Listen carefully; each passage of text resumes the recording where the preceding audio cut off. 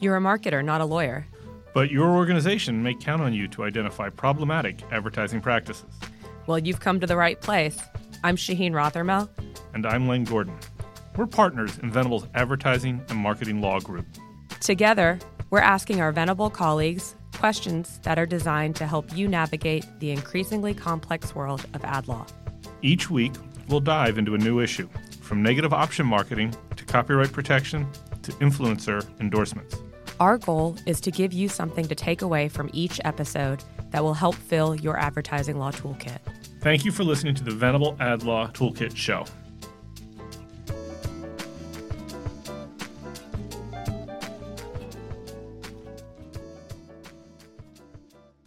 Hi, I'm Shaheen Rothermel, a partner in Venable's Advertising and Marketing Group. This week, we're talking about lead generation. The world of lead generation and performance-based customer acquisition is rapidly evolving. As your organization grows, so can your risks.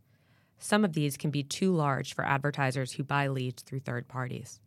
I'm here with two of my colleagues who know a lot about this issue. Ari Rothman, a partner at Venable who focuses on internet and mobile marketing, telemarketing and payment processing, and Jonathan Pompan, who is chair of the firm's Consumer Financial Services Practice Group and CFPB Task Force. We're talking today about best practices that advertisers using lead generation should consider to mitigate legal risk. Ari and Jonathan, welcome. Thanks for being here today. We're glad to be here. Great to be here, Shaheen. So, Jonathan, what is lead generation? Well, lead generation is the process of identifying and cultivating individual consumers who are potentially interested in purchasing a product or service. And the goal of lead generation, of course, is to connect companies with those consumers that they can convert from leads to customers. Now, a lead can be any consumer, and depending on what type of activity it might be in terms of what the end product or sales item might be, the consumer may be one who's already pre-identified through some other targeting mechanism, or maybe not. It could be just organically generated. Now, it's also important to recognize that lead generation can be done through any number of different formats and medium. It could be online, which is oftentimes the most common in today's day and age, but it can be also mail, brick and mortar, telephone, email, and a combination of any of those. And organizations that are lead generators may be just lead generators on their own, maybe just publishers of a website or a mailer, comes up with their own creative and puts it out there and acquires inquiries from consumers. On the other hand, lead generators may also be the actual merchants, the lenders, the sellers of goods and services, and anyone else that is looking to take the information from a lead and do something with it. Now, in some cases, those organizations can't do anything with the lead, and so they seek to monetize it by selling it to somebody else.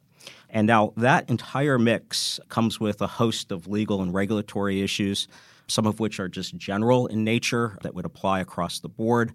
Some are unique to the activities of the organization and the phase at which the consumer inquiry is in. And then sometimes as an overlay, there may be vertical specific requirements that permeate the entire mix. And by that, we mean, for instance, in the consumer finance space, education, home services, and any other segment that may be popular for lead generation can have its own regulatory structure that then influences what can and can't be done, both from the standpoint of the lead traveling through the system, but also the substantive advertising and marketing claims that may be made to that lead throughout that process. Now, of course, lead generators are oftentimes charging upstream their customer from a B2B standpoint and commercializing the lead. And in some cases, that lead and that sales mechanism may also be subject to regulation. For instance, in the consumer finance space, in the mortgage arena, and others, there are very specific restrictions on how advertising and marketing can be compensated and referral prohibitions. And that is an area that is complex, very intricate, and one that requires definitely a deep dive. Thanks, Jonathan. Ari, can you talk about what some of the legal risks are? Sure. So I look at it from three angles, and Jonathan touched on them, but I'll sort of distill them. The first angle is lead generators are often near the entry point or are the entry point for the consumer and the ad or service or vendor that's ultimately being advertised. So you have to consider all of the consumer-facing laws and regulations that will depend on what it is the lead generator is generating leads for. So you have consumer-facing. Then often lead generators are selling that data or transferring it to another party. So there's risks associated between the lead generator and the party to which the lead generator is transferring or selling the data. And then you've got, in some cases, lead generators are selling the data to other lead generators as opposed to a retailer or a marketer. So you have to consider those angles as well. The angle between the lead generator and other lead generators is largely but not exclusively contractual. It's making sure that the lead generator that's selling data to another lead generator is only providing what that lead generator is promising to provide and is not promising to provide things that it can't or is not providing. A common fact pattern is a lead generator selling data to another lead generator or a publisher or something like this, and they make representations about their data. My data is compliant, it's fully opted in, and everything else. Well, it might very well be opted in, but it might not be opted in for the purposes that the lead generator to which the lead generator selling the data wants that data. So you have to think about those contractual issues. Then the same is sort of applies when you're going upstream. You only want to provide to that upstream provider or buyer what it is you are saying you were going to provide or what it is that upstream vendor or retailer requested, and not over-promising and being very careful about what defense and indemnity obligations you are accepting, because a common fact pattern we see in civil litigation is the upstream vendor gets sued for something the lead generator did or allegedly did or the data that it provided, and there's a demand by the retailer against the lead generator to say, look, you got to take care of this, you got to defend and indemnify me. And depending on what that contractual relationship looks like, the lead generator may or may not have to defend or indemnify the party to whom it sold the data or transferred the data. So we always look at that angle. And then, of course, the most important one, I think, is the consumer-facing risks. That could range anything from, let's say, TCPA, where the lead generator is generating leads through text messages, phone calls, or is obtaining data to sell to someone else for that purpose. You obviously have to obtain prior express written consent. In most cases, that's an overgeneralization, but let's just assume for that purpose that that's a requirement. That's something you have to do. If you're making claims about a product for which you're generating leads, or you're making representations about a party for which you are generating leads, all of that has to be accurate. Even if it's the party giving you the information, it still has to be accurate, because from the consumer standpoint and the regulator standpoint, you're owning that statement because you're the one communicating it to the consumer. There are some licensed functions, whether it's insurance or what have you have to be careful about depending on what kind of insurance you are generating leads for or what kind of government programs. We see that a lot too. For lead generation, it's very vertical specific. But bottom line is, the lead generator, even if it's not the one selling the goods or services, is going to be bound by all those laws and be bound to make only truthful and accurate claims.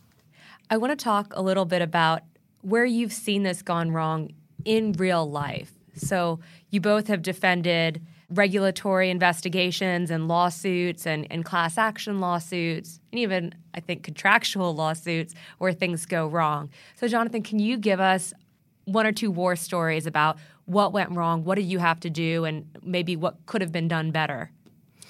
Sure. And Shaheen, you're absolutely right. There are any number of ways that folks in the lead generation space can incur risk. For instance, organizations frequently will lack fidelity between what is being promoted and what is ultimately available to the consumer. The collars and cuffs simply don't match. And that can run in many different ways, whether it be on the consumer-facing website when the inquiry is first made by the consumer, all the way through the chain to the point of potential sale, where again, there might be twists and turns in what's promoted to the consumer. That is fairly basic. Do what you say and say what you do. But it is an area that organizations have run afoul of marketing laws and consumer protection laws for that very reason. And frequently, it also involves a lack of oversight of the chain of the inquiry. There's sometimes a lack of transparency between what a merchant ultimately knows about how the lead was generated and how the inquiry came in, and that can often lead to a disconnect as well. Another example from a government enforcement standpoint can be scenarios where the government agency is asserting that there's a lack of licensing or regulatory compliance with very specific, in some cases very nuanced, requirements around the activities that are being promoted. That would include, for instance, in the areas of consumer financial services, education marketing, and in others, where you will have, in some instances, and it's not always uniform, state regulation that would require registration or licensing of the lead generator, as well as a variety of other substantive compliance requirements around that. Now, even in those scenarios, though, there's a lack of uniformity, so it can vary. In some instances, just slight changes to the way the inquiry is achieved and the promotion can change the analysis as to whether or not a license or registration may be needed.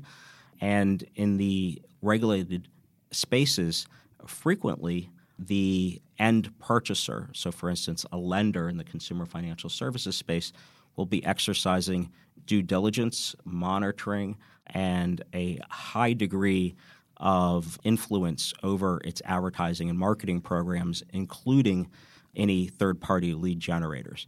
And they will expect a degree of compliance that is, if not equal, in some cases greater than what perhaps the government or the company itself would expect of itself. In those instances, though, it's not for want of reason. The regulated entities in the consumer financial services space, for instance, face the potential for, in some cases, ongoing supervisory examinations, which include coverage of lead generation activities and the purchase of third-party leads, as well as also the potential for enforcement investigations. And in those instances, again, there'll be a high degree of scrutiny around advertising and marketing practices, including third-party lead generation. All right, what about you? Could you give some examples of where you've seen this go wrong? Well, on the private enforcement side, I see brands that are trying to protect themselves go after lead generators that are using brand names in an inappropriate way. So we start with the premise that what's valuable for lead generators is the data that they obtain and sell, whether it's email addresses, names, phone numbers. The data is what keeps them in business, and the monetization or sale of that data is what keeps the lights on for these businesses and allows them to prosper. Some lead generators will push the envelope in a way to really get that information. So let's take the example of someone selling a product, and they have customers that they're going to sell the leads to for that product. I have seen lead generators trash the competitor of the company that hired them and say false things about the competitor just to get that data. And if a lead generator trashes the wrong competitor, that competitor will put a lot of pain, if not try to put that lead generator in a cardboard box. And so the lead generators really need to be careful about what they say about competitors' products using trademarks, obviously using trademark infringement and causing confusion. I've seen that too, to get that data, which is another way of saying play it straight up. Don't make false statements about competitors of the people who are hiring you, and don't dupe consumers into providing data thinking that the lead generator is representing one entity when it's really representing another. That's another one I've seen. It's a very strong case for the company whose trademark is being infringed or who's being trashed in an illegal way. So that's one thing I've seen. Obviously, we've seen a ton of cases over lead generators obtaining data, phone numbers for others to call or text that don't have the proper consent. That is very common. It's sometimes hard to comply depending on when the data is being collected and sold and what ping tree it's going on and those sorts of things. But that's another common area in civil litigation that we're seeing, because the party who's making the call gets sued but then turns around and goes after the lead generator, and the lead generator often has to respond to that in one way or another. So those are two big areas that I'm seeing that are still really hot right now. So if I'm a company, I'm using lead generators, and maybe I've got a network that's sitting between me and the actual entities going out and getting the leads or even doing the advertising. And those lead generators downstream, maybe I do know who they are, maybe I don't know who they are. But they're going out and they're chugging along, and then one day I get a demand letter or a lawsuit that says one of them did something wrong. And I'm sitting here thinking, wait, what the heck? I didn't even know who they were, let alone that they were going out and doing that. Maybe it's an email violation of California's anti-spam law. Maybe it's a TCPA, telemarketing lawsuit. What do you tell a company that says that, and how do you defend them when that happens? Well, what I say and how I defend it might vary a little, but I always tell my clients who use downstream affiliates and lead generators to assume that they are going to be held responsible in one way or another for what their downstream affiliates and lead generators do. The FTC certainly takes that position. It's harder for private class action lawyers to take that position depending on what the law is that they're suing under. But if the lead generator obtained a lead from a downstream publisher and then sold it to another party who then used it, that party who used it, if they get sued or investigated, investigation's hard to turn around and point the finger at the lead generator, although that certainly will happen from a practical perspective. But from a legal perspective, there almost for sure will be an agreement between the lead generator and the entity to which that lead was sold, whereby the entity to which that lead was sold will come around and ask for defense and indemnity from the lead generator. And if I'm representing the lead generator, hopefully they would have followed my advice and my agreement that will allow them to disclaim those sorts of things, and I'll be able to say, look, you don't have a basis to come after us because under our contract, the buyer took all the risk associated with that lead. But if I don't have that kind of contractual protection, it becomes a little bit more difficult, especially if there's an indemnity or defense provision going the other way that says if the marketer gets sued or investigated for something my lead generator sold them, then the lead generator has to respond. It becomes harder to defend on that basis. So it's really going to come down to what the contract says in that circumstance. And how do you, when you're doing those contracts, because that is really the basis when there's some sort of lawsuit or dispute, everybody all of a sudden goes back in their emails and their folder and say, well, where's the contract? What does the contract say? It's so important to have the contract, no matter who I'm representing, whether I'm representing the lead generator, the buyer, downstream publisher, to have that thing locked down from day one. It's so important because it becomes very difficult if there's a contractual dispute later to defend or prosecute a claim if the contract's a mess or if it's even unsigned. I've seen even that, where it's not even signed or there's no date. Like, these things matter, whether it's arbitrated or litigated, where it's arbitrated, where it's litigated, whether there's a cool down period. I mean, there's all of these things that you check out and follow and just make sure that you have anticipated as many scenarios as you can on the front end so you're not sort of making it up and gap filling on the back end. In that spirit, too, I would suggest stepping back and doing due diligence on your potential customer, regardless of where you might be in the ecosystem. If you're the platform and you're going to be generating the leads, or if you're a publisher, a buyer, seller, know who you're doing business with and check them out. If you're a potential investor in one of these companies, understand what the past practices are and what the upside might be given the current legal and regulatory environment. Diligence is really important.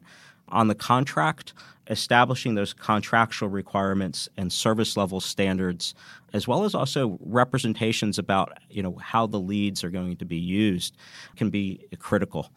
and audit rights so you can continue to do that diligence and the monitoring. And understanding if there's other vendors involved can be very important. There's oftentimes a tendency for companies to be very good at one thing but not another, and therefore obviously contract with third-party vendors as service providers. Understanding who's involved in the mix and who has the authority to approve or disapprove the use of those vendors can be extremely important too, especially if you're going to go to the trouble and take the prudent course of action of doing all that diligence on the front end. You're going to want to know who's doing the work on an ongoing basis. And then requiring those vendors to maintain the same standards and requirements that you engage in on a day-to-day basis. Now, there are, in some cases, some additional nuances with respect to the substantive creative, who's responsible for creative, both as a practical matter and also sort of from a subject matter expert standpoint, as well as also approval and disapproval rights. That can be sort of done a variety of different ways, and in some sectors there's sort of standard course of action. Oftentimes, for instance, in the consumer finance space, companies involved in bank partnerships doing advertising and marketing on behalf of banks for marketplace loans will typically have to have their advertising and marketing approved by the bank. In other scenarios, though, that may be less regulated, the end buyer may be exercising less control over the creative. That may be intentional, and it may not be. But understanding how that's supposed to play out, and certainly it can be addressed by contract, and there may be a prudent reasons to go one direction versus another, both based on the actual facts of the individual relationship as well as also how the ecosystem works overall. You guys both talked a lot about contracts and making sure your contractual provisions were in place and keeping those things buttoned up in compliance. But one thing I would also add to that and open this up for your input is the monitoring side and the practical side of making sure that the leads are good from specific lead generators. And if you're starting to see an uptick, for example, in chargebacks that are coming from a certain affiliate ID or a certain lead generator, or you're getting a lot of complaints saying I didn't give consent for this call. Why are you calling me? And you find out it's because maybe somebody down the chain didn't do something right. Ari, could you give some other practical things that companies can do or things they should look out for, red flags that indicate to them or should indicate to them to stop, look under the hood, and make sure everything's going okay? Well, chargebacks and complaints are two obvious ones. There's also technology that's available that sort of scores leads, and that really should be done at the lead generation level because they should be screening their leads before they sell them to the vendors. But some vendors or buyers also, score the leads and make sure that there's some algorithm that they apply to it. Of course, it's not perfect, but there are some rules that can be applied, searching for fake addresses and IP addresses that don't match, things like that. Those are technical things that can be done. If you're hiring a lead generator that is generating the leads and or is also using third-party downstream publishers or other lead generators to generate leads, you can monitor the sub-IDs, because if you're hiring a lead generator that's sending you millions of leads a month, and if that lead generator is using multiple parties to generate those leads, you see a spike in complaints, but it's only coming from a segment of them, it might very well be the case that there's one sub-publisher that's causing the problems. And so ask for a way to identify that. You can also test it on the front end. Like I've had clients hire lead generators and networks that have thousands or hundreds at least of downstream publishers. They're like, look, we only want to test 5 or test 10 or test 15. Do that on the front end to weed out any problems or to ensure that you're only getting the best. And of course, that's subject to negotiation. It's going to affect the price and everything else. That's one way to do it. And another precautionary issue is whenever you have a lead generator who has large numbers of sub-publishers, try and get that number down as much as possible. My experience is the fewer sub-sources you have, the fewer problems you have. But when a problem does arise, it's easier to identify and stop. And of course, everybody's doing this anyway, but I can't help myself. Monitor all this in real time. And it should be done. So the technology already enables you to do that. But make sure that there's actually a human, looking out for the alarms and the bells and whistles that go off when there's a problem. That makes sense. Jonathan, what are your thoughts on the practical side of what companies can do. Yeah, I completely agree with Ari's recommendations and suggestions here. It's not a one-size-fits-all approach, of course. Certainly, with respect to some of the technology solutions that are out there, there's terrific monitoring services that can allow for that real-time monitoring. You can identify the spikes of consumer complaints and other sorts of infractions, for instance, for keywords and so much more these days than ever before, particularly now with the use of AI tools augmenting what is already in place there with some of those services. But an important thing is to actually use that data and to act on it, to be able to interpret it. Now, the interpretation may not be clear-cut. You may have to connect the dots with other areas of operations and further investigation. Just because there's a spike doesn't necessarily mean there's a violation, and just because there's a keyword that pops doesn't mean that that's necessarily verboten. It may just be a heightened risk.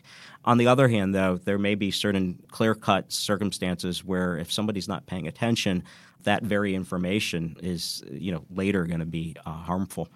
Now, one other thing, though, that I think is extremely important in this context is the use of tools is oftentimes thought of from a compliance standpoint. Where are you going to have the most risk? So again, it's like these chargebacks, consumer complaints. But it's also, in some cases, sales data and other information about what oftentimes businesses consider to be successes can be useful when doing compliance monitoring. The reason being is because in some cases, your most successful lead may be the one that was promised the world and ultimately doesn't get it. And so, misrepresentations can result in consumer complaints, but the government would also contend that misrepresentations may lead to increased sales. And so it's important to consider not just what you would view as being tools in the compliance bucket as being the method to achieve and mitigate compliance risk, but also really the totality of all the information available to the business. I think that's an excellent point, Jonathan, and particularly about the increased sales, because I think that we've seen on the contract side, Ari, you and I have talked about this as well, that click-through rates or conversion rates that are particularly high are oftentimes seen as something that could be a red flag. One thing that I'd also like to ask about is the FTC's safeguards rule. Jonathan, can you speak a little bit about that? Yeah, so there's a new effective safeguards rule from the FTC that applies to financial organizations, including their lead generators, have a host of requirements that require taking action and has required taking action by this date. But, Shaheen, data security and privacy concerns are especially at the forefront of all government agencies, even ones that don't have necessarily direct enforcement responsibility. But whether it be a misrepresentation about privacy and data security, lack of transparency with respect to how the data may be used when it's collected and how it's going to be stored, those are issues that are extremely important for companies to stay on top of, and especially, though, in the financial services sector where there's some of the greatest lead generation activity taking place. There's now a host of new requirements that the Federal Trade Commission has the enforcement authority over, and very technical requirements to have certain compliance mechanisms in place, reporting to the board and designated officer as well. So there's a host of requirements there, and those are also ones that would apply, to financial organizations generally, but expressly to finders of customers, also known as lead generators. We've talked about a lot of the other issues on separate podcasts like endorsements and testimonials and telemarketing and texting. So obviously those can all be their own. So I'm glad that we were able to cover the really nuanced issues of lead generation here today. Thank you, Ari and Jonathan, for being here. Thank you, Shaheen, for hosting us. Thank you.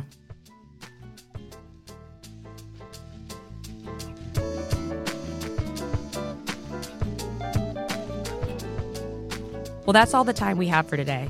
Thank you to Ari Rothman and Jonathan Pompan for their insights on lead generation. You can read more from Ari and Jonathan on the topic in our advertising law toolkit.